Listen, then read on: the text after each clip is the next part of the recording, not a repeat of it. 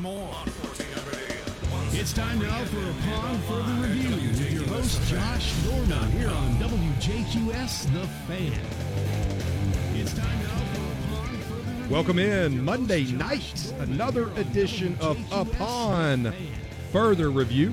I am your host, Josh Norman. We are brought to you by Blue Cross Blue Shield of Mississippi. Live healthy, live blue. Further review. www.bcbs.com. As always, we are joined not only by the great Bill Wilson, but also the first Monday of every month. As we always do, we have Tee to Green with Randy Watkins. Not only by the great Bill Wilson, the Randy Watkins Golf Group, RandyWatkinsGolf.com. And encourage you, we'll tell you some things that are going on out there with all of Randy's courses and specific to youth golf. Some here we'll talk a little bit later. Randy, how are we doing this evening? Doing great, all of Josh. Randy's courses and specific to youth golf. High school football state championship. We'll talk a little bit later. Randy, how are we doing this evening? Doing great. Bill, have you said you'd recovered? Oh, yeah. Yeah, I'm fine. Yeah.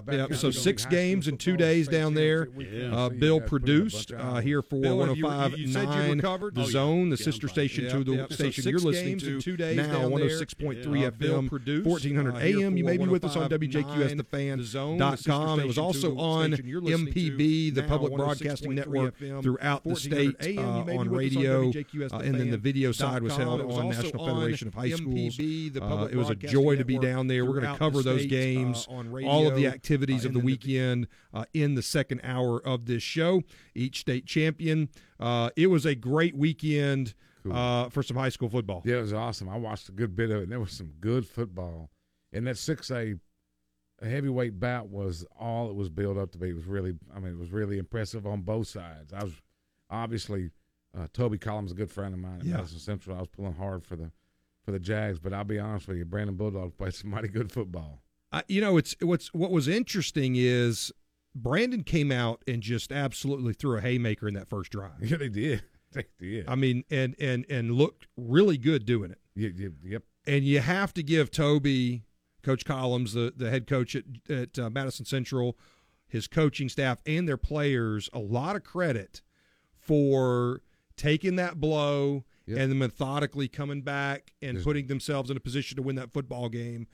Showed a lot of great leadership and not just from a coaching perspective, but players being able to resolve some of that adversity. Pretty obvious that 2 of the hot coaches in the state right there. Oh, no doubt. Those 2 guys, both first year of those programs, you're going to see those programs around for a long time.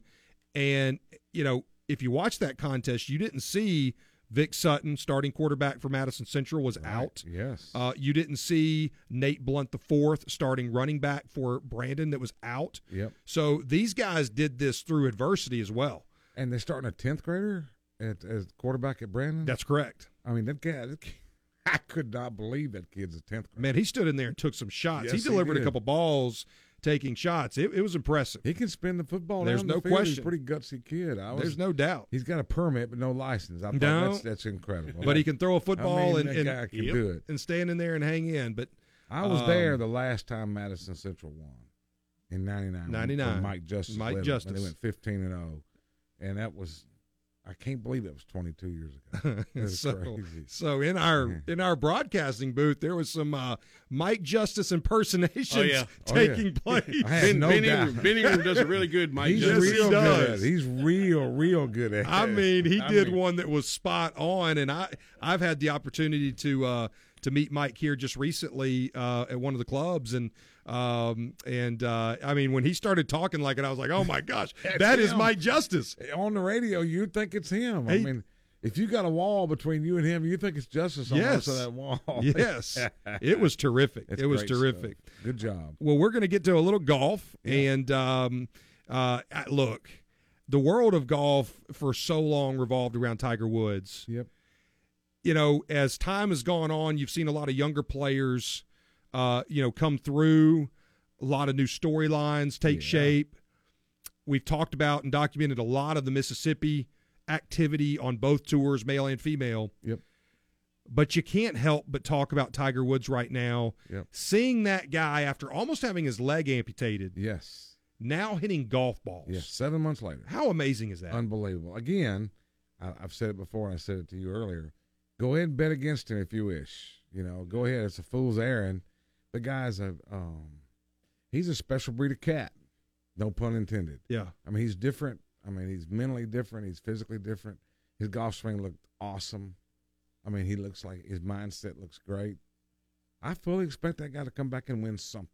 I mean, he said he's not going to play full time again. I get that, and I don't blame him at all for that. But once he makes up his mind, he wants to really dig in.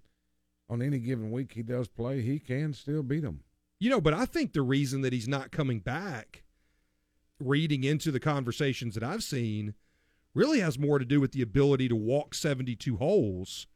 Yeah, the endurance correct on his body. On that leg, not necessarily his confidence or thought process of his golf swing. No, he just doesn't know for sure that his leg will hold up. That's right. To that much, that many footsteps. Now, you know, look, let's keep in mind the guy has access to the world's greatest healthcare, no doubt, rehabilitation, no doubt, physical therapy. I mean, you know, he is at the highest of levels from the standpoint of his care, and I don't mean that derogatorily against anybody else, but the ability for him to walk in and have personal one-on-one activities constantly, and the best surgeons, he's got access to that. But I mean, look, when I saw that wreck, I said, man, that guy's, it's over. We all thought the same thing. But you can have access to all that you want. It doesn't make any difference if you don't do the work. Yeah. That they tell you to do. Yeah. The surgeons can do the best work possible and say it's perfect. Yeah. If you don't do the follow-up work and the endurance that goes along with that, the toughness that it takes to go every day, all day long to fix one thing and build your body. And he looked big, too, by the way. His upper body looked huge the other day. So he's been working on his body pretty hard. So he's not only got access to it, he utilizes it and does the work. And he's proven that he's that guy that you do the work and stay committed and stay focused on what you're doing, you can achieve anything. You know, the thing that it's the same thing that people have talked about that separate him, Kobe Bryant, Michael Jordan, Tom Brady. Yeah. You know, when you look at these guys, they have a different focus when it comes to their ability to hone into what it is their desired outcome is. Oh, yeah. Whether that's when he's over a shot, focusing on that, a putt, focusing on that, or maybe it's, you know, the ability to rehab a massive injury. Yeah. Whatever that is, their level of focus and the way they're able to hone in on those things is just. I remember Michael Jordan came up the other day in a conversation when he got hurt his foot his second year in the league. Yep.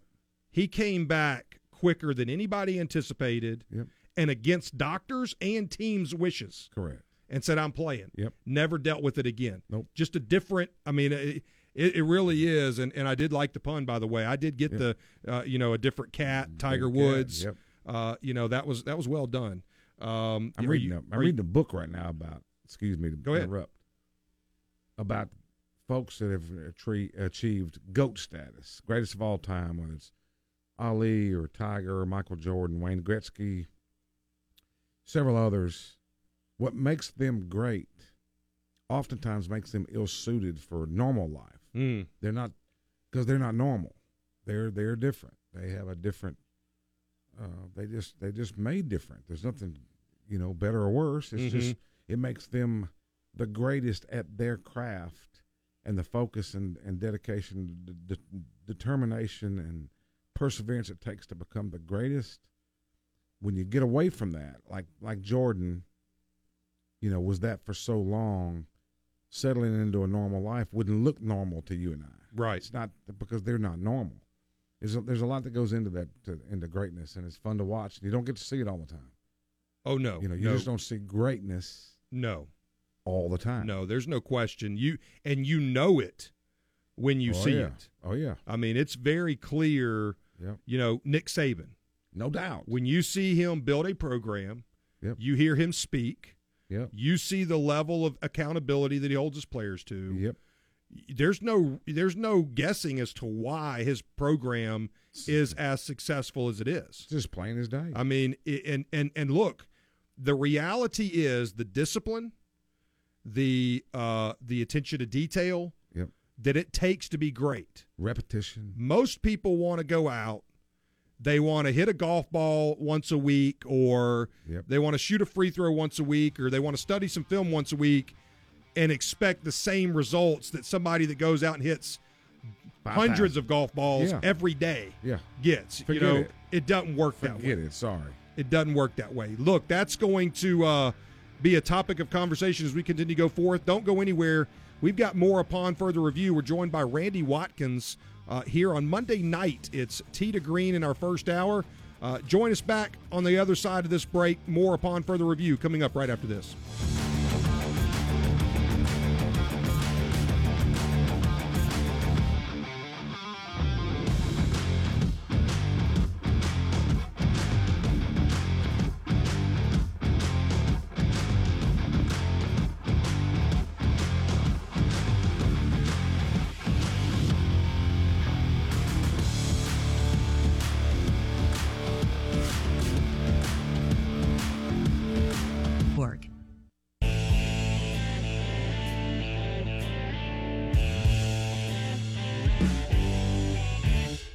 Welcome back to Upon Further Review with your host, Josh Dorman, on WJQS The Fan.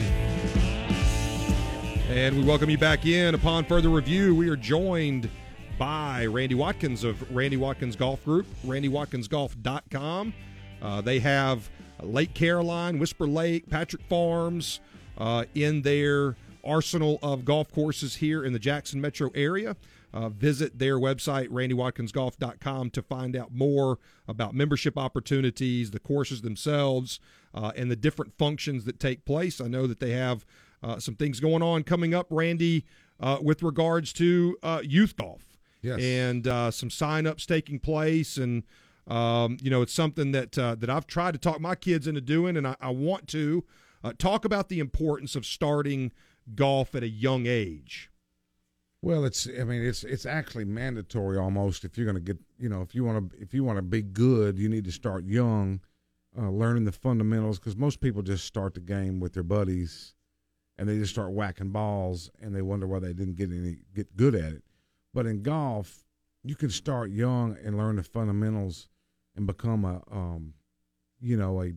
competent golfer pretty fast as a kid, just through the repetition of the camps and clinics and so forth. And you can do it with your parents. You can do it with your friends. You can do it with your grandparents, that sort of thing. But it teaches beyond golf. Golf's got a lot of great etiquette and a lot of tradition to it that's great for kids' growth, boy and girl. We've had great success with that, as are most golf courses these days, particularly with COVID. A lot of families are getting involved together. A lot of fathers now are pushing their boys into golf as opposed to football for either safety reasons or reality reasons. They're not going to be the biggest, strongest, fastest kids. And the opportunities for girls are so great. But if you start them early, you just got a head start on the improvement and the enjoyment of the game, so that so you're not as likely to give up the game if you become competent early. And in the programs like U.S. Kids Golf, which is what my son Thomas has right now, is taking sign up for the U.S. Kids Player Development Program, which is a U.S. Kids. It's a national-based program that with great success nationwide. Thomas is a top 50 teacher in the country 2 years in a row with these very dedicated U.S. Kids. Their program is very solid. It's very equitable for ages. For boys and girls, it's fun. It is some competition in it. There is some learning in it, but it's a lot of fun too. It's not the old school. It's not like a junior golf camp like I went to when I was a kid. While it was fun for me, it wouldn't have mattered what you did. That was going to be fun for me because I had a passion for golf. Right. But not every kid goes into it with the same exuberance that I did. Right. But U.S. Kids Golf has sort of captured those programs, put them all together, and made these things the great. I don't know how many kids we got in it, but it was a ton this year. Right. And his sign up he's starting now because parents are asking already, what's the program for next year? And for instance, we had a parent-child event yesterday at Whisper Lake. There's a U.S. Kids event, and we had families from Mississippi, Tennessee, Arkansas and Louisiana come play. Wow. It was a 9-hole tournament yesterday afternoon. So there were people that drove 4+ hours with their families to come play 9 holes, to compete, to play together, spend time together, have a meal together, travel together. And all of those, I went and met those folks and asked them, because it doesn't make logical sense to drive 4 or 5 hours to go play 9 holes. Mm-hmm. But that's what they want to do with their children, and their children want to do with their parents. And so it was just enlightening to see. It was good competition, a lot of family fun. A lot of folks got to meet new people. Some people got to see a new part of the world. They haven't been here from, if they're from Arkansas, they've never been to Madison. It's just good stuff. And parents, it's not the expensive sport it once was. You can get in now at a reasonable price. You can get access to instruction and programs like these, like the U.S. Kids, that are affordable. They're not free and they're not cheap, but they're not expensive. Right. And there's a program to it. It's a developmental deal. There's different stages and phases you go through, so you get through one thing to get to another thing. So it's building blocks of learning, like mathematics or anything else, like you've seen in basketball, or baseball or whatever. There's building, to it, and I just think it's wonderful. And golf's certainly been benefited because of it.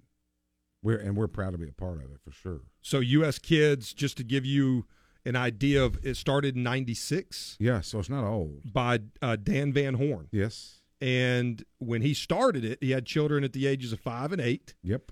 And he had the issue with kids, with his children, that a lot of people do. Yep. And that is, they get them into golf. Yep. And then the experience, they kind of lose interest, according to him. Yep. And they weren't having fun. Correct. So the design of it is to flip back around and make golf fun. That's correct. So that's the shift change in that's 25 years ago. So you can imagine 25 years earlier than that, when I was 10 or 11 years old, how much difference it is now, which looked like fun. The golf programs became, at least in perception, not fun to the kids that just wanted to try it. Now they want to try it. They find out it's fun. Now they like it. And now they start to go through the stages of development and learning. And now we got us a golfer, boy or girl. But if you start fun, you don't take your son or your daughter to the golf course and take them to the number 1 tee and tee it up and play for score, right off the bat. They're going to shoot 1 million. Right. They're not going to like that. Right. And 3 holes into it, you're bored and frustrated with your child, and you go home.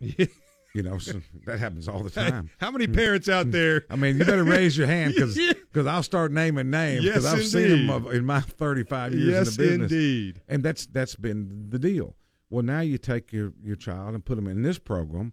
They have fun. They develop a little bit and learn something. Now dad or mom can take the child out and play from their tee, and they play this format, and now they can compete with you enough or achieve enough where it's enjoyable for both of you. Then now it's a win-win. It's a cool deal. All right, so does U.S. Kids incorporate the mentality of, I don't know how to necessarily explain it, other than you set a tee at 50 yards. Yep. And until you can score par from that tee 50 yards out, no matter the hole. Correct. You can't progress to the next tee, which is 100 yards. Correct. Or 75 yards. That's right. And it's different colored. Is that the same principle? Deal. Yep. So it teaches you to learn. And what I love about it is it teaches you really the parts of the game that you've talked about. If you want to score, wedges, putter, those types of things that are so important. Yep. And it saves us as parents that are trying to get our kids involved in the game of golf for a lot of different reasons. Correct. It saves us a lot of frustration. Yeah, lots. And lets Thomas handle that frustration. Yeah, exactly. Thomas have a whole yes. So what it does, sort of like we do, we teach the game backwards. Right. From the green back to the tee, where it once was taught from the tee to the green. Right. So just say a garden variety youngster, male or female, 7 or 8 years old, 9 years old, wants to start. You should start by learning how to putt first. Let them putt some, and then learn how to chip some, and teach them that. And now they become where they can get the ball up on the green and 2-putt or 3-putt, not 8-putt every green, and chili dip every chip. and then you move them back to 50 yards and let them learn how to get a ball on or near the green. Once they can do that, then you move them back to 75 yards, get it on or near the green again. And now they've gotten the basics of how you put a score together. Right. Is from there in. And so, to be quite honest, that's where the adults ought to go to work on it today, too. Matter of fact, most of my lessons that I teach today, which most are, they're not little. I have some children, but that's what we work on the most. Yeah. I teach them how to score. If you can't get the ball in the hole in 3 shots or less, once you put a wedge in your hand, you're going to have a tough time improving no matter what we do on the driver. Right. So when you grab a wedge, it's your job to get the ball in the hole, 3 shots or less. Right. Or go spend $600 on a driver. Good luck. I had this conversation with a friend of mine today. We were on the phone, and he started talking to me about he went to the range and figured it all out. Oh, yeah. Sure, he's got it. But look, he was telling me about his driver and hybrid that he bought this summer, brand new driver and hybrid. Awesome. And he was walking through, and he was talking about the spin rate, and now we're getting in the 70s, and I was listening to him, and I said, well, let me ask you a question. Last time you played, how many 3-putts did you have?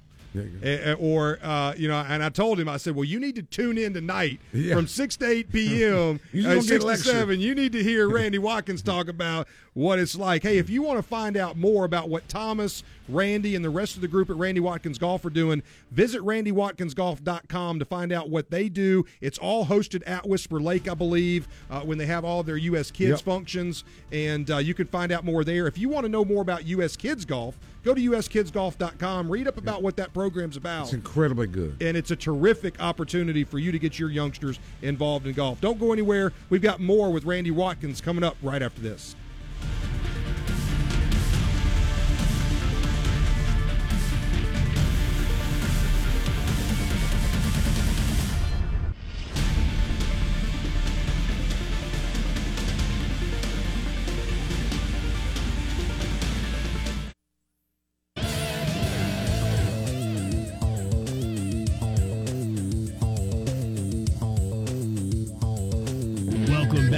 Upon Further Review with your host, Josh Norman, on WJQS The Fan.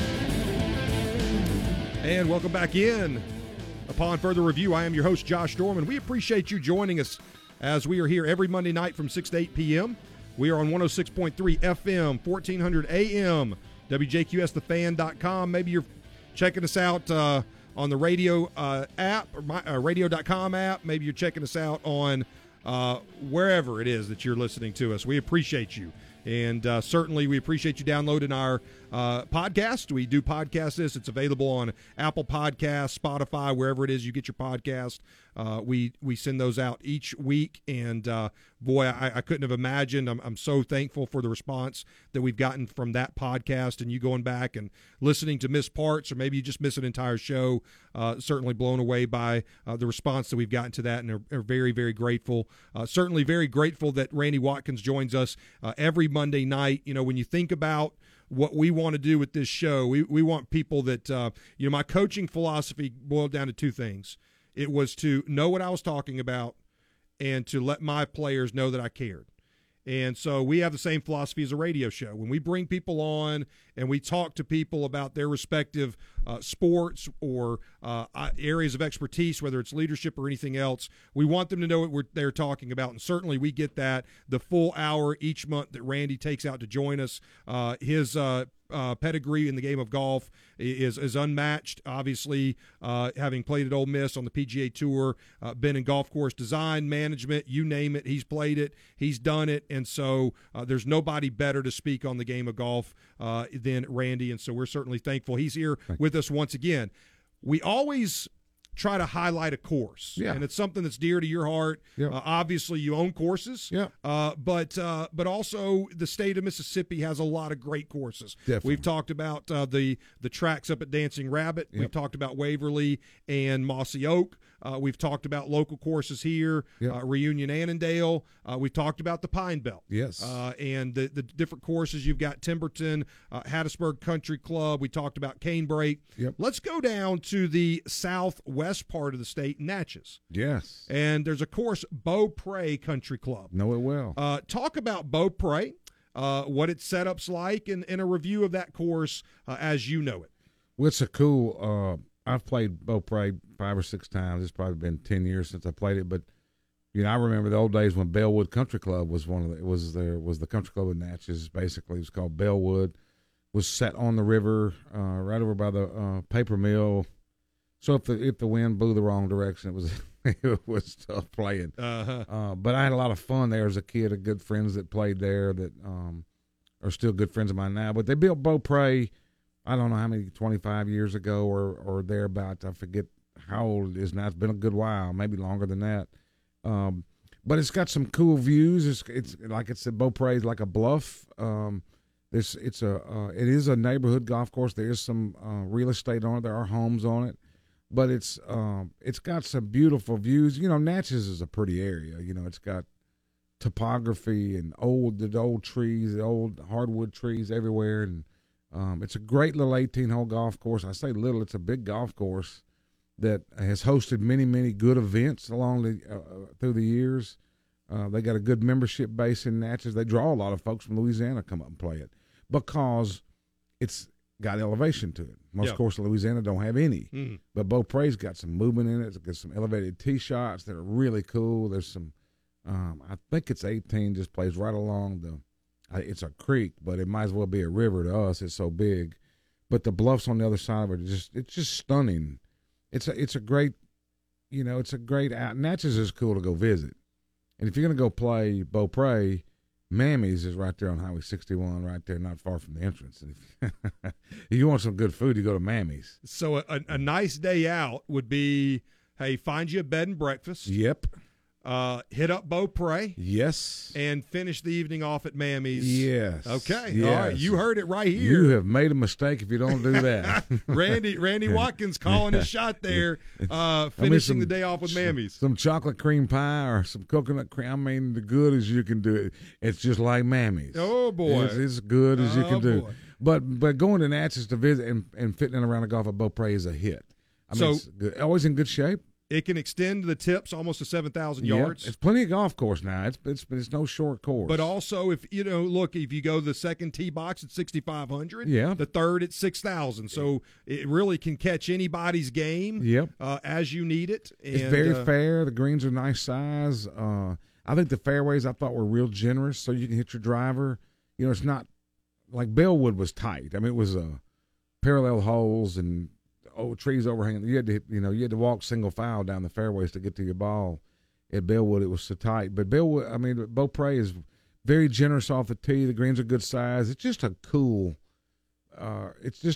golf course to go play. If you're going to go to Natchez and you're a golfer, you might as well do that while you're there because you won't be disappointed. Yeah, it's a unique setup as the membership too. Yeah, it's a locally member only. Correct. Course. Yep.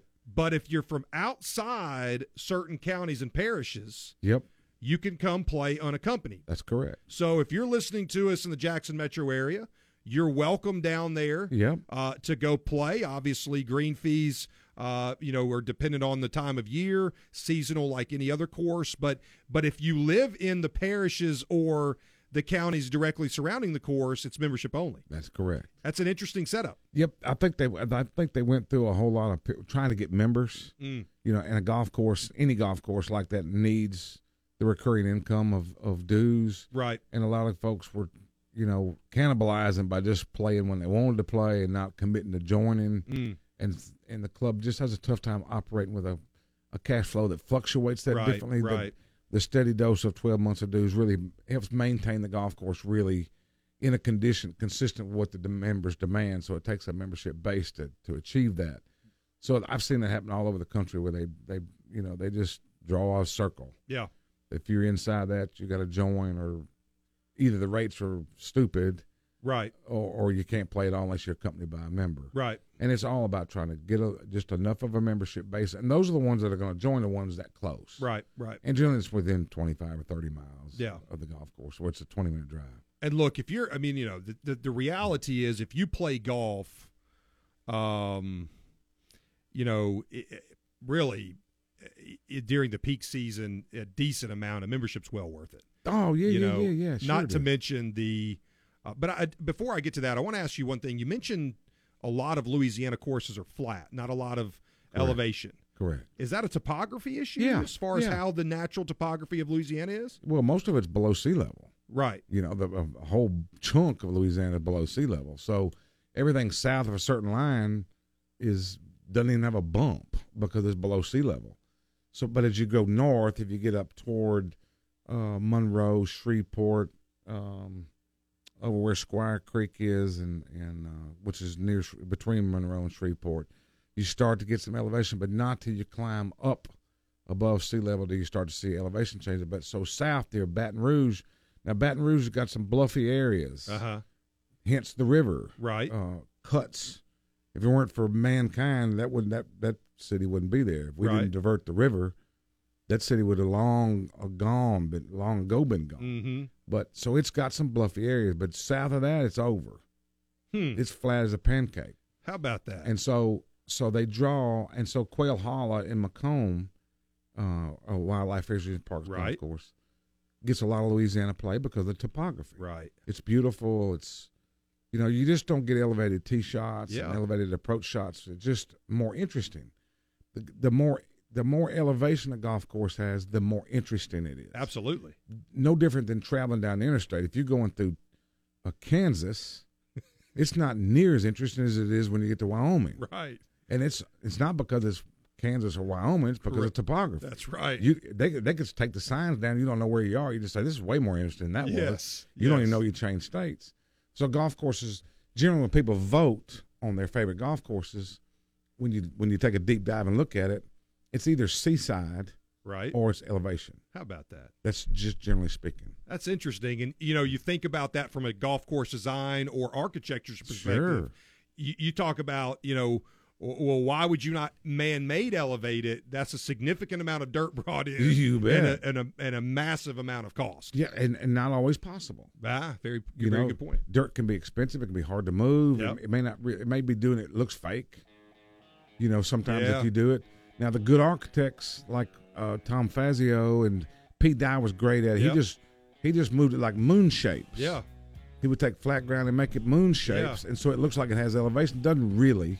The elevation of the golf course technically didn't change any. Right. But they just moved dirt and mounds to make your eyes move into areas. That was Pete Dye's.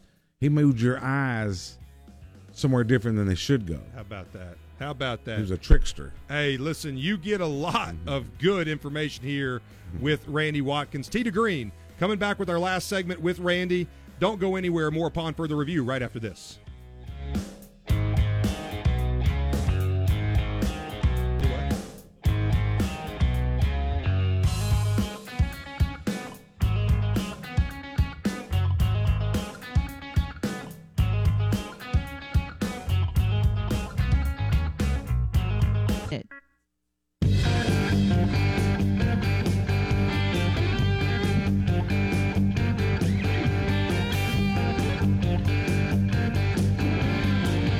Welcome back to Upon Further Review with Josh Dorman.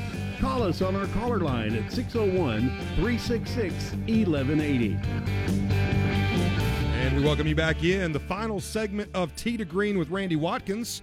He joins us the first Monday of every month from 6 to 7 p.m., the first hour of our show.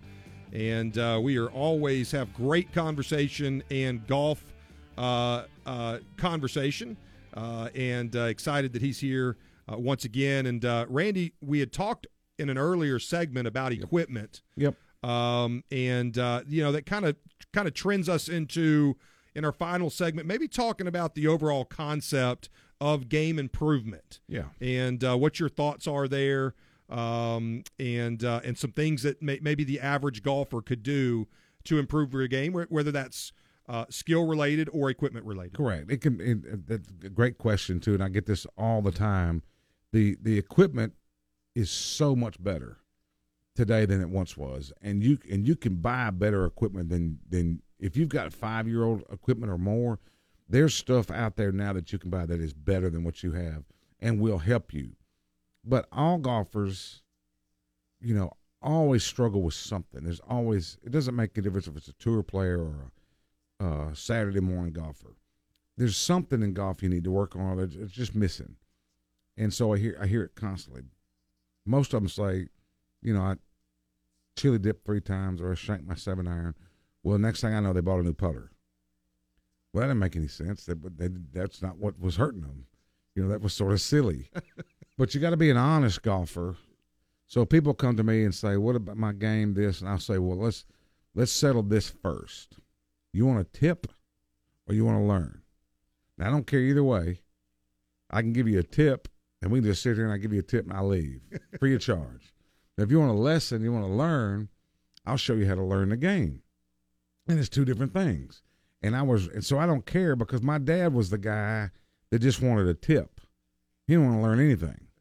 He didn't want to top it anymore. He wanted me to fix it right now. Just give me a tip, and we're going to keep moving. I'm not going to the driving range. We're going to do it right here on number 7. I've topped 4 in a row. The next one, I better not top it or you're grounded. So I understand the concept of a tip. But when you learn, if you want to learn, you got to be honest about your time. Do you have the time to dedicate to practice? It's not. You don't have to practice like I like to practice. You just have to practice with a purpose. And then this is the most important. This is for anybody, and particularly with your kids. When you practice, they have to be present. Like when you practice something, it doesn't make any difference what it is you're practicing. You have to turn off your phone. You have to turn off the music. You have to focus on what you're trying to learn and then learn it and then move on to the next thing. And so this is my struggle with the young people today. They've got ear pods on or they've got music sitting there. I do understand the culture, but I further understand even more so to learn. You can't learn math in the classroom with ear pods listening to music and the teacher up there teaching. You're just not going to get it. Or you might get it, but it might be a while. You're not going to get it right then. So being present when you learn, which is the equal requirement is of your teacher. So if I'm teaching Josh Dorman a lesson, you say, I want to get better. I just want to get better. I want to improve, and I'll do whatever I got to do. I don't have to play for a while. You tell me this. When you come for a lesson, I'm going to be present. So I'm going to put my phone down. We're going to go to work on it. You're going to understand the concept and the practice routine, but the requirement on your end is you got to be present so that you hear what we work on that day, so that the next lesson we work on something else, and you have to be present. And it's a life lesson too. It just carries over to everything else. But most people, generally speaking, just want a tip. And I'm fine with that. I don't care. And a tip might be, go get you another driver. That driver's old. That's too much loft or not enough loft. Right. Or that shaft, that's a stiff shaft. You grew out of it. I mean, you aged out of a stiff shaft 12 years ago. You've been needing a regular shaft for 12 years. Go see Carrie, Edwin Watts, and they'll fix you up. Yeah. A new putter, it don't matter. Don't buy a new putter. Right. The putter don't know. Right. You don't know anything about the putter. Don't go do that. You don't know what you don't even know what you're doing with your putter. So what makes you think this new putter it's not going to putt for you? Yeah. It doesn't have a better shaft. It just doesn't do that. Right. So don't do that. And don't go buy a 60-degree wedge. I'll kill you. Ooh. That's my favorite wedge. It's terrible. I'm deadly from 90 in. Okay. Well, I'd have to check your stats on it to verify. Man, but it's a it's a very difficult wedge to become skilled with. It takes a ton. I dedicated a year. Yeah. I never had a lofted wedge to play with over 56 in my life. When I was on the tour, wow, Cobra made me a wedge that was 64 degrees. Ooh. In preparation for the U.S. Open. It was wing foot, real deep face bunkers. Right. Ball's got to get up quick, got to stop fast. I mean, I could hit myself in the nose. That ball comes out of there so fast. Wow. Up. But so then I tried a 60. This is 2 or 3 years ago. I got a 60. I practiced with it a lot. Yeah. And I'm not talking about once every 2 weeks. Yeah. I mean, I did a lot of balls. Yeah. And I could do it. Yeah. But not near as consistent my 56. Not near. Really? Not even close. It's really a zero tolerance wedge. You either hit it perfect or you hit a bad shot. Yeah. Period. Yeah. Well, 56 not that way. You can sort of miss-hit a little and you get away with it, gets up on the fringe or gets on the greens 20 feet, big deal. With that 60, you miss-hit and you plug it in the lip. Yeah. Now you got a triple. Man. I mean, it's a very difficult wedge to get. That's my favorite wedge. I see them in people's in bags all the time. It's a mistake, generally. From 70 to 90, that's the club. And I feel like I feel too many wedges? Super confident with it. People have too many wedges? You know what I can't hit? A gap wedge. What loft is it? 52. Okay. So I have 60, 56, 52, and then pitching wedge is 49. Yeah, okay. And for whatever reason, it's don't use it. I don't. Yeah. I hit it. I just choke down on a pitching wedge and try to pop it around there. Or dodge that yardage. Yes, that's. I'm not quite good enough to pick my spot. I kind of got to go with whatever that little round ball gives me, right? I got it. Oh, I got it. Man, that's stuff. Yeah, that's great stuff. This is the time of year people should really work on their short game. A lot of times the driving ranges are closed, too wet and too cold to play, but you can go chip and putt. Unless there's frost on the ground or it's whatever. Yeah, you can go chip and putt. And to actually go take a lesson, learn the concept, let the pros see your wedges, let them see you putt, check your fundamentals, really work on it over the wintertime. When spring gets here, I promise you will be better. Yeah. You know, what you mentioned earlier, though, about being present, there's a lot of parents listening to this show. Yes, a lot of pastors listening to the show. So. That could have been a sermon. Yes. Where, putting down the phone. Yep. That's not just for sports. That's when you're, talking with your husband or your wife. Yeah, you go to dinner with your wife, put the phone down. Yes. I mean, you could have started preaching, and there's a lot of people listening to the show that would have put the phone down and started, because that is a great point with regards to anything that you're involved in. Be present. Be present. If someone comes to Josh Dorman and wants to talk to you about business, it's going to be an interesting conversation. Yes. But you're not there really interested in that person. Right. If you're looking at your phone. Now, I'm guilty of it. I'm not saying I won't do it. We all are. We all. But if you pay me for a lesson, I'm not doing it. Yes. Okay? You got it. You got my time, right? Yeah. Now, because I owe it to you. Yeah. In return, you owe it back. Absolutely. Because my time's valuable. You're paying for it. Yeah. I have knowledge. I want to give it to you. Yeah. And I'm going to give it to you 100%. But what's an hour of fun learning? But in life, at the dinner table, the phones go down, the TVs go off, nothing else except what's going on right there. That's being present. If you want to know somebody, you got to be present. Absolutely. And I could do a better job with my kids, my wife, my staff, whatever. But I try, and I do understand its relative importance in life. Right. That, like, if you meet somebody new and you want to remember their name, it takes effort. That effort's gone. Yes. If you look down at the phone to read a text when that guy says, "I'm Jim," and you say, "Nice to meet you, Johnny." Yeah. You don't see Jim no more. No. Jim's out. Jim's gone. That's powerful stuff. We look, that's a message we all need to hear. Yeah. Be present in what you're doing. Be present in your relationships. Be present in your practice. Yes. If you're an athlete, if you want to get better at something, maybe you're just an average golfer that's wanting to get a little bit better, be present in your practice time. Great message right there, Randy. That's Randy Watkins. This has been Tee to Green, part of Upon Further Review. The first Monday night of every month, 6 to 7 p.m. Randy Watkins joined us, and we appreciate you once again for being with us. Thanks, Josh. Don't go anywhere. Hour number 2 coming up right after this. It's time now for Upon Further Review with your host, Josh Dorman, here on WJQS The Fan. And welcome back in. Hour number 2 of Upon Further Review tonight. just a tremendous first hour with Randy Watkins, and how we finished it up there with the message of being present that he was talking about as it relates to your practice on the golf range, but really as it relates to life, being present regardless of what it is that you're doing. To get better, you have to be present. To be a better husband, wife, to be a better father, mother, sibling, friend, athlete, whatever it is, learning how to be present in those moments that are so important, man.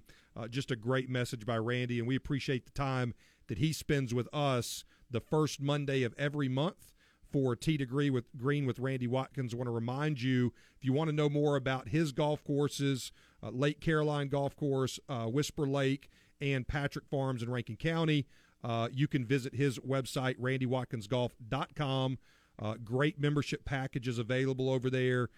Three terrific courses, all different, and so it's a lot of fun to play those courses, and I would encourage you to visit his website and learn more. Also, U.S. Kids Golf, his son Thomas, a top 50 instructor. Those are going to fire up in the spring. They're already signing up for that. If you're interested in your children learning the game of golf, the U.S. Kids Golf program that Randy and Thomas use there with their golf group is phenomenal. Would highly encourage you to get your children involved in that. You can find that on their website as well. So just a great first hour. And now, as we get started, I want to remind you we are brought to you by Blue Cross Blue Shield of Mississippi, www.bcbsms.com. Live healthy, live blue. And, Bill, it was a big-time weekend on the campus of Southern Mississippi for the MHSAA state championships. Yeah, we had a great time. It was a lot of fun. Long days, but it was a lot of fun, though. Yeah, it's long 6 days. games. Yeah, when you're out there. We had a great crew. I personally want to thank Jared Schatz, Jake Wimberly, Mark King. They had me, allowed me the opportunity to be a part of the broadcast crews for both the radio side here on 105.9 FM, ESPN The Zone here in the metro area, Mississippi Public Broadcasting statewide, as well as the National Federation of High Schools Network. Just a tremendous honor to be a part of calling those contests. And just going to give you a rundown, starting with 1A. Your state champions are Bay Springs. Bay Springs defeated Simmons. That was a contest that a lot of people, Simmons came in undefeated. A lot of people, projected that to go the other way, but Bay Springs, it was a community effort. Their coach talked about how that's his school. It's where he wants to be. He drops roots, and so they picked up a state championship in 1A in a terrific contest. In 2A, boy, Scott Central had a dominant year all year. They came into this contest 14-0, and they left 15-0 as they defeated Lafleur County 72-24, I believe. And I want to give a highlight to Quez Ross, the quarterback for Scott Central. Bill, he accounted for over 450 total yards, 350 through the air, 103 on the ground, and 8 touchdowns. Yep. An absolute special performance by that young man. As Scott Central, it was close early, 12-8, I believe, to end the first quarter, and then they absolutely ran away with it. Yeah, 72-24 and 96 points. That's a lot of points to be scored in a high school football game. A lot of points, and it happened in a lot of different ways. Oh, yeah. Special team, defensive scores, whatever it was. But Jeff Stockstill and his Rebels from Scott Central take the 2A crown. In 3A, Jefferson Davis County won that contest. And look, Lance Mancuso, 9 state championships, but what's even more impressive is he's 9 for 9. Bassfield, Jefferson Davis County, wherever he's been, I think he's been in it 22 years maybe. A while. As a head coach. Yeah. And, at the end of the day, 9 for 9 as Jefferson Davis County wins the 3A state championship. In 4A, the closest game of the weekend, the Fighting Bilderbacks, the Wildcats of Columbia High School, take a scoop and score at the end of the third quarter on a fumble. They scoop it up and score as they defeat Senatobia 22-21. Boy, I felt bad for the kicker for Senatonia. 20-yard field goal chance attempt to win it. With under 15 seconds to go in the fourth quarter. They had a chance to win it and just pushed it wide left just by a hair. And Columbia Academy, Chip Bilderback, and his Wildcats. And I'm going to tell you something, the entire town of Columbia was there. It was absolutely a great contest. Hats off to Senatobia, played a heck of a game as well. But Columbia wins 4A in their first year up. You know, they had moved up from 3A and won it. And probably the biggest surprise of the weekend, the Picayune football team defeats West Point in 5A. That was the crescendo, the final game of the weekend, and Picayune not only defeated them, but defeated them soundly. And West Point, that was their sixth straight title appearance. They had defeated Picayune in 2019, but Picayune came in and just won that contest in dominant fashion over West Point. And Bill, I believe this. I believe Picayune won because their cheerleaders were on the Blue Cross Blue Shield of Mississippi game break show with yours truly. Yeah, I saw that. Right before the game. We were watching it on the monitor. I said, look, Josh got all the cheerleaders with him. Yeah. There, I was fortunate to be joined by the varsity cheer squad for Picayune, as well as their sponsors. And I'm trying to grab their names real quick so I can give them. Heidi Arthur and Jessica Smith were the sponsors, and just had a great time having them. And look, you know, some other folks that are a part, and we're going to talk a little bit about that weekend as we go along. There's more than just football that takes place during these championship contests, and we're going to highlight some other folks as well. And then in 6A, boy, Bill, a big-time game featuring two first-year coaches at their respective programs. Toby Collins and Madison Central defeat Sam Williams and his Brandon Bulldogs in the 6A heavyweight title match. That happened Friday night. Madison Central wins that one 24-17. In front of, I didn't ever hear a crowd attendance announcement, 10 to 12,000 people, I would think. Yeah, there was a lot. I know Brandon showed up very well on the near side, close to where we were, and then across the way, there was a lot of folks there from Madison Central, too. So it was a good crowd. A lot of folks came. And I know leaving that night when I was coming back to Jackson, because I had to come on back, there was a line of cars headed back north. Yes, headed 49 Hard to north. Get back up here, yeah. No doubt. It was a fantastic. And listen, one of the things that was impressive, and we mentioned in the first hour, Brandon came out, and in that first drive, they punched Madison Central right in the nose. I thought they were getting ready to dominate. It's know the energy and all that you felt on that Brandon sideline. It was special, man. Yeah. I mean, it was you just could feel it. We kept getting choked by the baby powder. Yes, it was tangible. The baby powder coming from the student section, I guess. And it was tangible. I mean, you could feel it right there in the Rock. And, you know, speaking of the Rock, what an intimate setting for state championship contest. You know, when you talk about, look, all of these facilities are great. You know, Mississippi State has a great facility. Ole Miss, obviously, a great facility. The Vet in Jackson. But those are all larger facilities. They accommodate 50, 60, 70,000 people. The Rock, you know, when you get that lower bowl full, you know, and you're in that 15 to 20,000 range, which no one game got to that level, but because of its tight setting, it really, I like when Bay Springs in that contest or Columbia and their entire towns were there, man, when that place erupted, it erupted. And it created an absolute perfect environment for state championship football contests. And just kudos to the Southern Mississippi. Dee Dee Anderson, the vice president of student affairs, joined me at one point that evening and talked about the university. But just hosting it and the accommodations that they gave, it really was a first class. The MHSA did a great job on hosting those events, and ultimately, all six of these champions. I mean, think about it. Out of dozens and dozens, north of 100 well north of 100 teams start competing for these state championships, and only 6 are crowned at the end. So we're going to talk more about those state championships, the weekend down at Hattiesburg. We're going to talk some college football. Obviously, the college football playoff final rankings are out, so we'll talk about those contests, some championship contests. Hey, where did we finish up in our picks? We'll talk about more, all of that and more as we come back right here on Upon Further Review.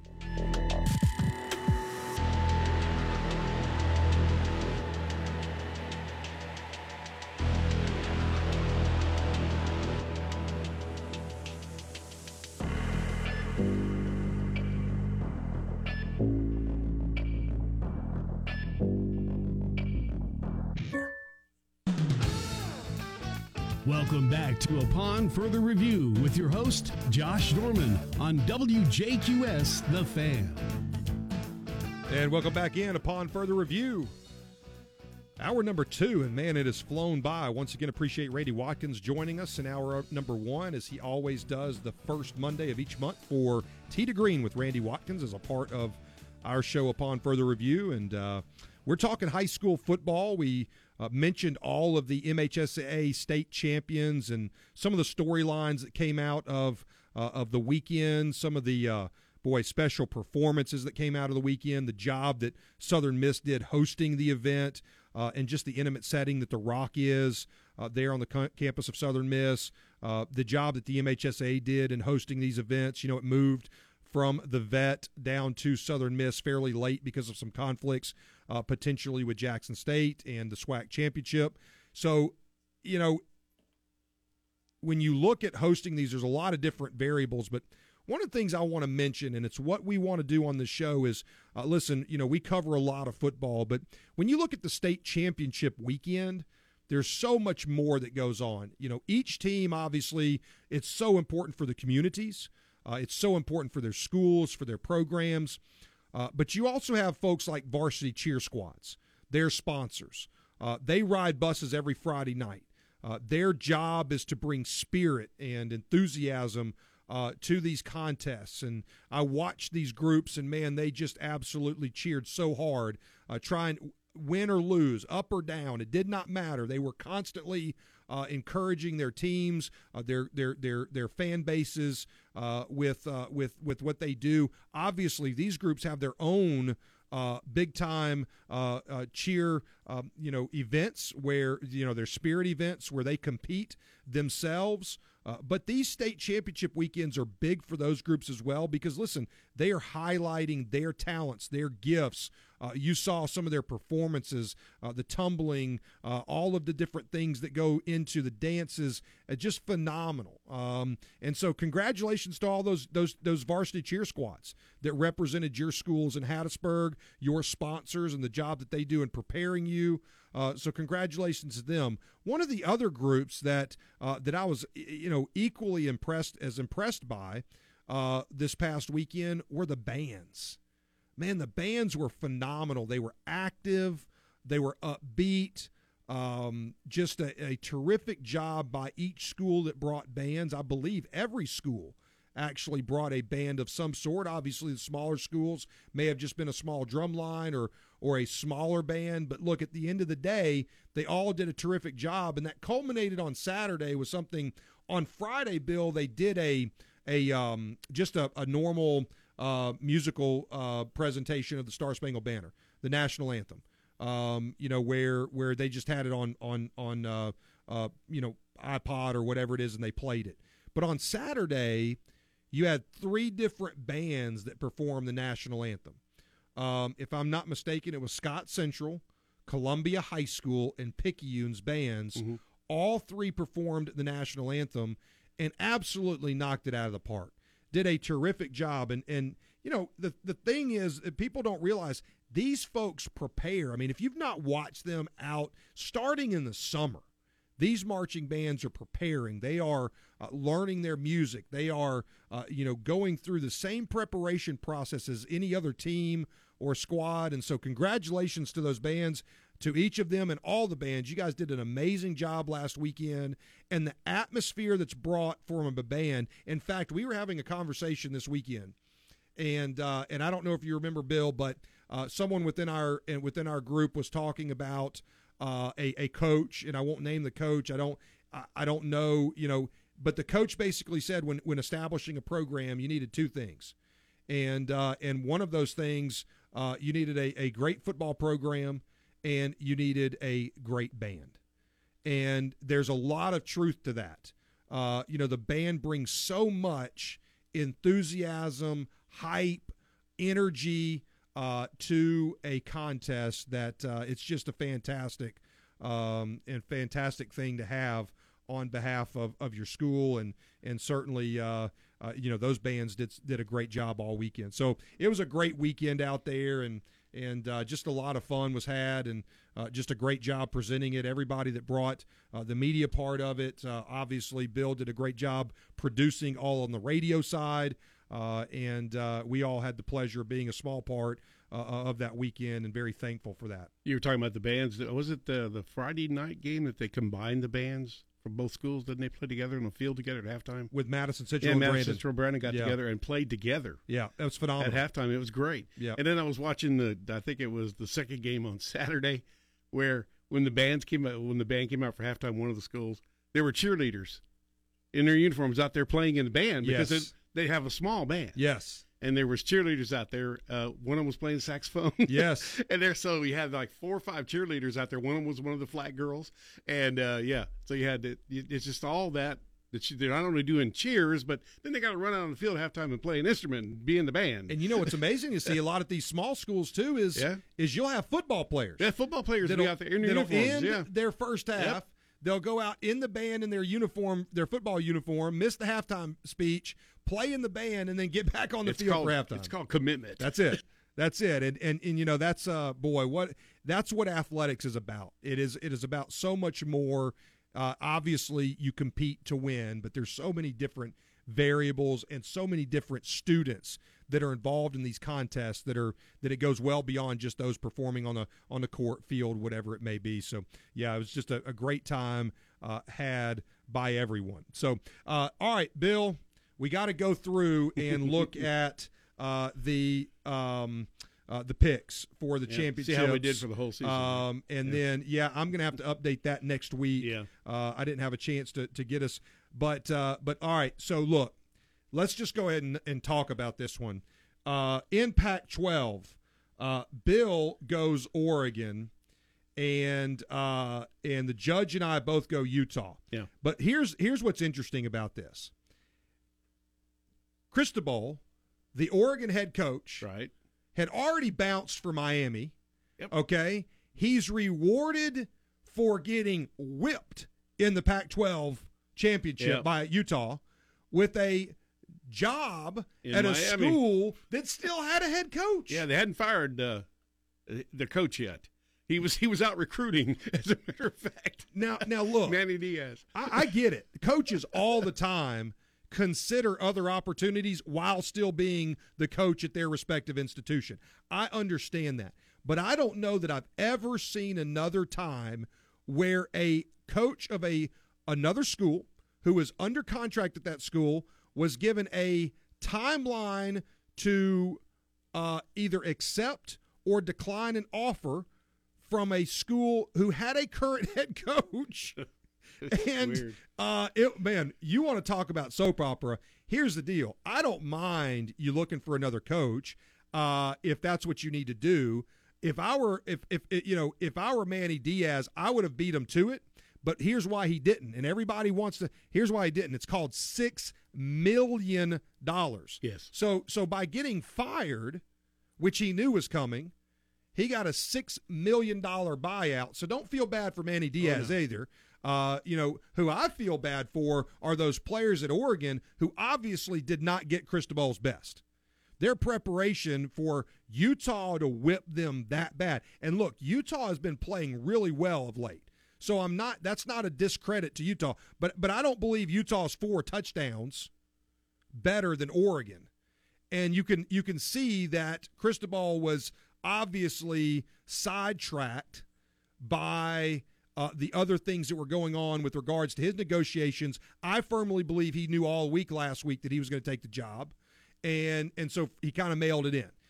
And shame on him for that part on behalf of those kids. It's kind of like the Brian Kelly deal. I have no issue with Brian Kelly taking the LSU job. Zero. What I would have loved to have seen personally is, look, take the job, but finish what could have been a playoff year with your current team. I understand recruiting. I get all that.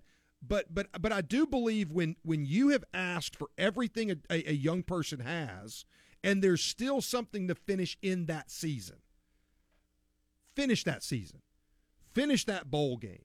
I've known way too many coaches that have finished their employment at one school while preparing for employment at another and have done both the respect that they deserve. I just believe that you can handle that, and I believe that the kids in both situations deserve to have your best. And I don't think Cristobal gave his best to the Oregon Ducks. Manny Diaz worked through the final stretches. I don't blame him a bit for not walking away, because he's now walking away $6 million richer. And don't forget, at one point, he was one of the most highly sought-after defensive coordinators in the country, so I don't think he'll have a problem landing a job either. And while he waits on it, Bill, he's waiting on a stack of cash called $6 million. Right. There's plenty of jobs out there. There's some available right now that are probably going to be calling him. Calling his name. Today. So we've got a couple more segments. We're going to talk the championship weekend in college football. We're going to talk the college football playoffs, and we're going to talk about the coaching carousel a little bit more, among other things. Don't go anywhere. We got more upon further review coming up right after this.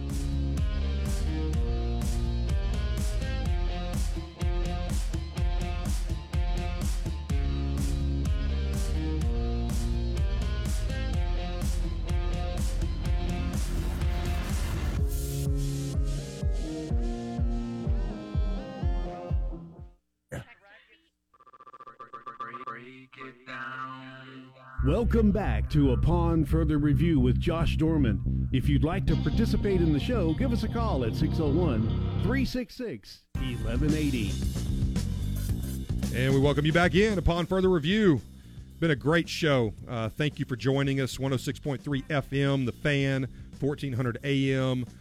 Certainly appreciate you listening, and hope that you've enjoyed the first bit of this show. We've got a couple segments to go and a lot of content to get to as we look at college football and the championship weekend that was.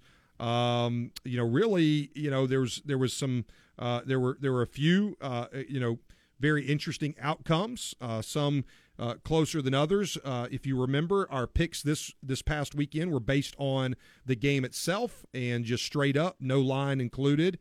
And we've already talked about Oregon and Utah. Utah defeated Oregon 38-10, just whipped them. They were up 23-0 at the half, and Utah really is one of those teams, I would say, that nobody would want to play at this point, as they have been hot. The big one, obviously, in this area was the SEC Championship. Alabama, Bryce Young was terrific. Alabama defeated Georgia 41-24. Really exposed some things with Georgia, and more importantly, just showed why Nick Saban just gets the best out of his kids when the moments matter the most. To put up 41 points against that Georgia defense after struggling mightily against Auburn was very, very impressive. And so they win that one. I actually am the only one that picked Georgia of the three of us, Bill. So you and the judge picked one up there as Alabama defeats Georgia. When you go to the Big Ten, Michigan just dominated Iowa. Because of that, Bill, that's why I'm very it was very curious to me as to why Michigan was not number one. They were number two going into that contest. Alabama was 3. The committee put Alabama 1, Michigan 2. Obviously, Alabama dominated the number one team in the country, Georgia. But Michigan 42-3 over Iowa, ranked number 13, but in the Big Ten, and 12 as one as well. Boy, that, I would caution to say the reason that happened is they did not want an all-SEC semifinal. Yeah, probably so. They did not want a 2-3 matchup. They knew Cincy was going to be 4, and they did not want a back-to-back. We just saw Georgia and Alabama. If we see them again, let's see them in the championship and roll the dice there. So, that was one. Michigan dominated that one. We all three took Michigan in that one on the week. So then you go on to the American Athletic Conference. Cincinnati finishes the undefeated season. They are the first non-Power 5 that will be in the playoff, and they are come in as number 4 again. So they finished 13-0. They will face Alabama. We'll talk about that game a little bit more later, but they have punched their ticket to the playoff, and they defeated Houston 35-20 in a game that was close until the third quarter. Cincinnati won the third quarter 21-0 and opened that up. In that one, the Judge picked Houston. So we each picked one up on the Judge there, Bill. Mm-hmm.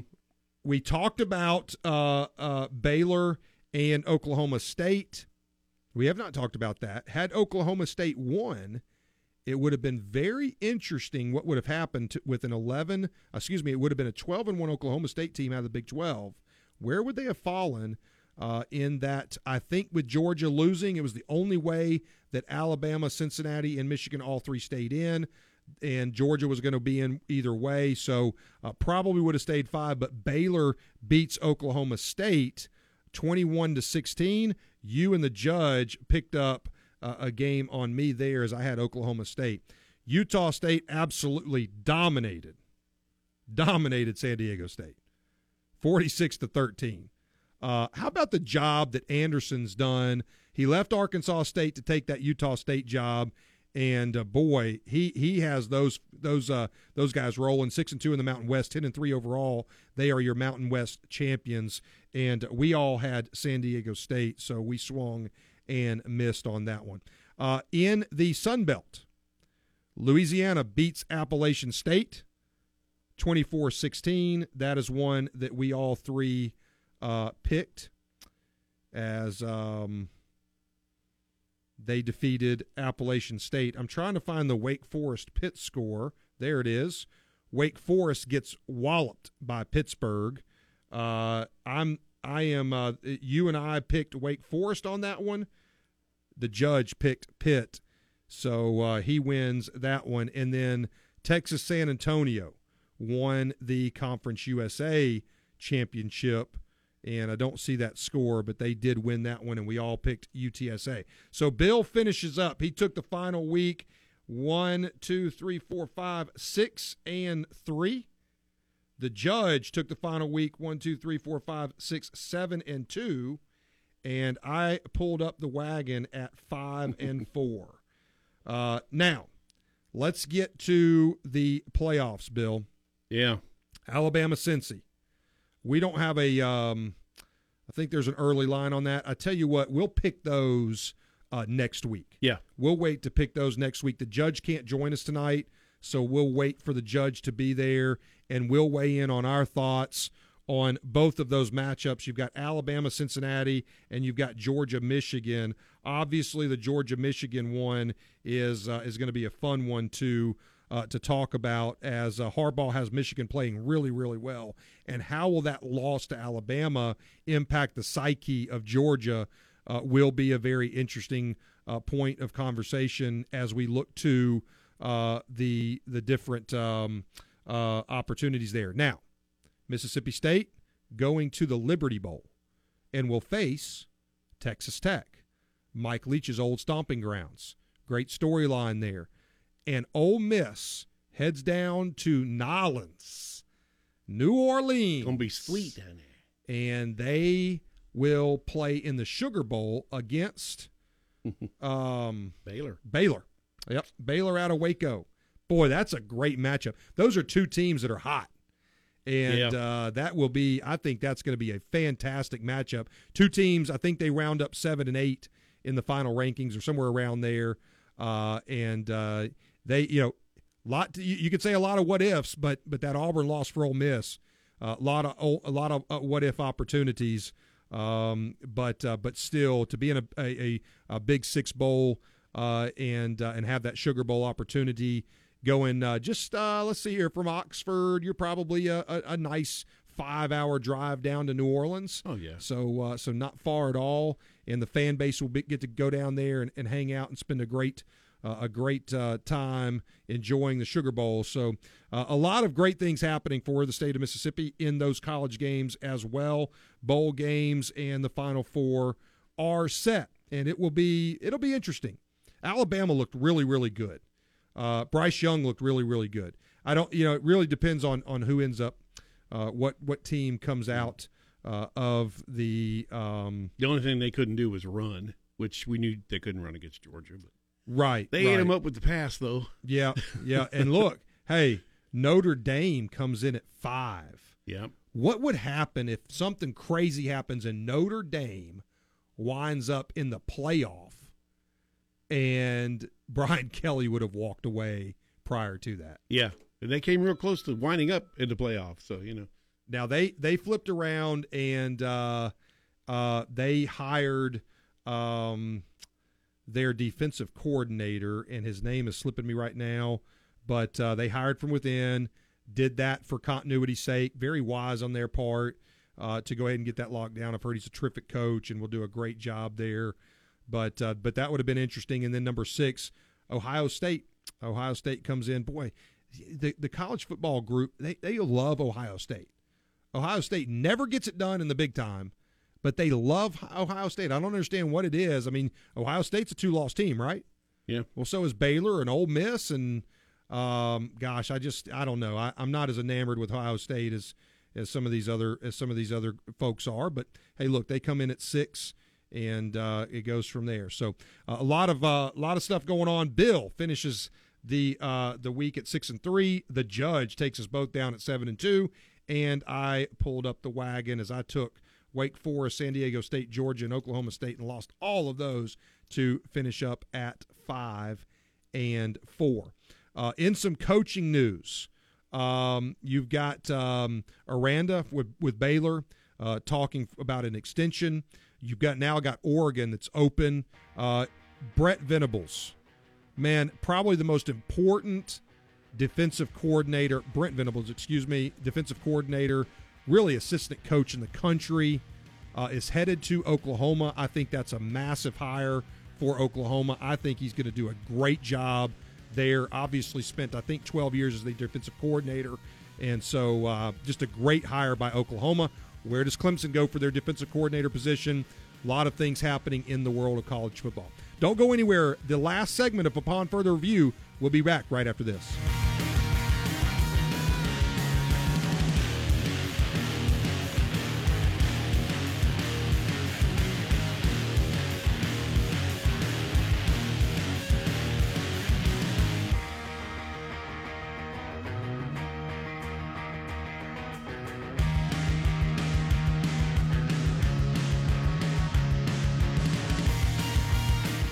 .org.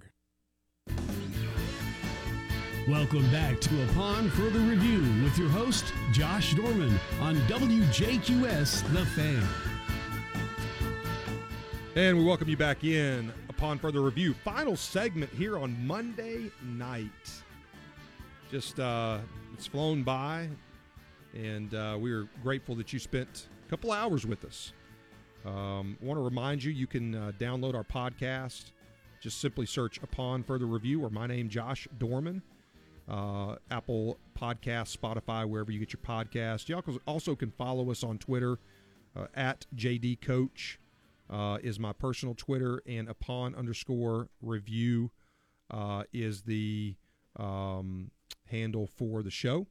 And we're not as active on there as others, as we're just a once-a-week show and do some other things throughout the week, but we try to get some relevant information from time to time, and try to get you some updates about who's coming on the show most weeks. And so we encourage you to just jump over there and join us, give us a follow, and download the podcast. Certainly appreciate all of those who have downloaded the podcast up to this point. It's just been tremendous. Been very thankful for everyone's support.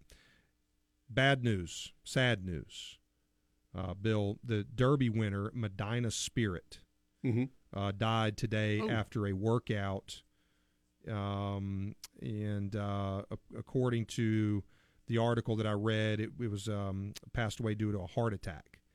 If you remember, following the Derby, Medina Spirit tested positive for a banned substance, apparently an ointment that was rubbed on for a rash. Bob Baffert, legendary trainer, trains Medina Spirit. And, when you're in the world of horse racing, a lot of the notoriety and attention comes from the races themselves and winning.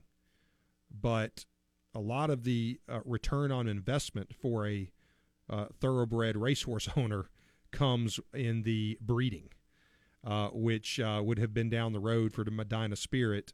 And unfortunately, that will not be a part of Medina Spirit's world as Medina Spirit passes away after a heart attack. That's a sports story. Here's another story. And we caution you, we're not political on this show. We don't get political. Our goal, politics divides, sports unites. But regardless of your political affiliation, we always do like to honor certain, as statesmen, people that have done much for our country. And Bob Dole passed away, 98 years old. If you don't know his story, Bob Dole was actually, a lot of his, he was nearly paralyzed or was paralyzed for a short time as he was shot by the Nazis during the World War. And, from there, regardless of what you feel about, his stance on any issues, winning and losing presidential bids, whatever it was, the idea that a gentleman can come back from that type of adversity physically, live to be 98 years old, and live to be of service to others and his country, man, you've just got to tip your hat to someone like that, Bill. Just, I don't know that we make people like that anymore. Yeah. You probably, if you don't remember who he was, some folks probably don't. If you've ever seen him, he always had that pen in his right hand because he couldn't shake hands because his arm was still paralyzed from being shot in World War II. And so he kept that pen in his hand so people wouldn't reach for his right hand. They always shook with his left hand. And he wasn't he didn't have full motion with that left hand. No, he'd been shot. I don't know if he was in the back or somewhere. It was something to do, and it caused him to be paralyzed. Yep, it was in the neck back area, and he actually lost complete movement for a short time and then was able to never gained back fully that right arm or that left arm, but the left hand, he learned to write with his left hand, and led a very, very productive life and lived till he's 98 years old. 30-something years in Congress. That's right. Yeah. Yep. Senator from Kansas. Mm-hmm. Kansas. Died of lung cancer. Stage 4. He's been fighting for about a year, Stage 4 lung cancer. So our condolences. A patriot, man, regardless of your political affiliation. He was very funny. He's very comical. That's right. So I think he said that somebody said in 2016 he was at the convention, the Republican convention, and somebody walked up to him and he said, I'm running. I'm thinking about running again. He was yeah, right. Yep. In 2016, what was he, 80-something years old? I tell you. Yeah.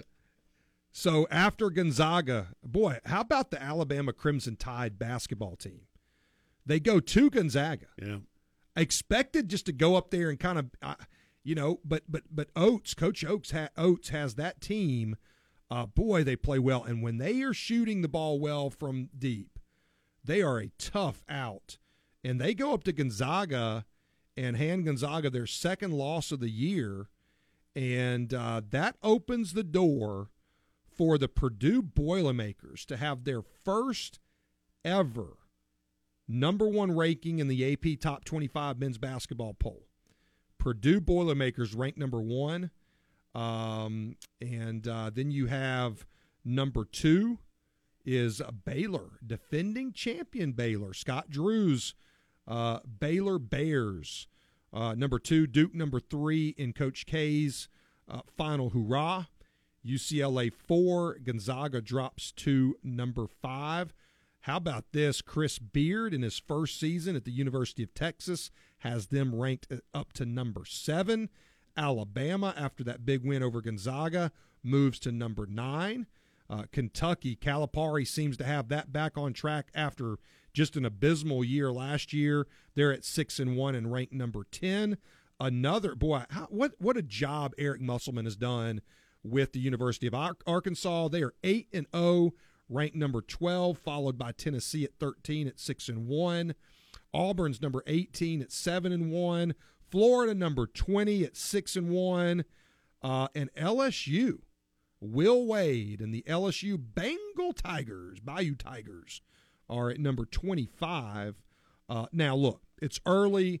Most of these schools, with the exception of some, Gonzaga has played a brutal non-conference. The likes of Duke, Purdue, UCLA, and Texas. So of their 9 games, they've played 4 teams in the top 10 currently.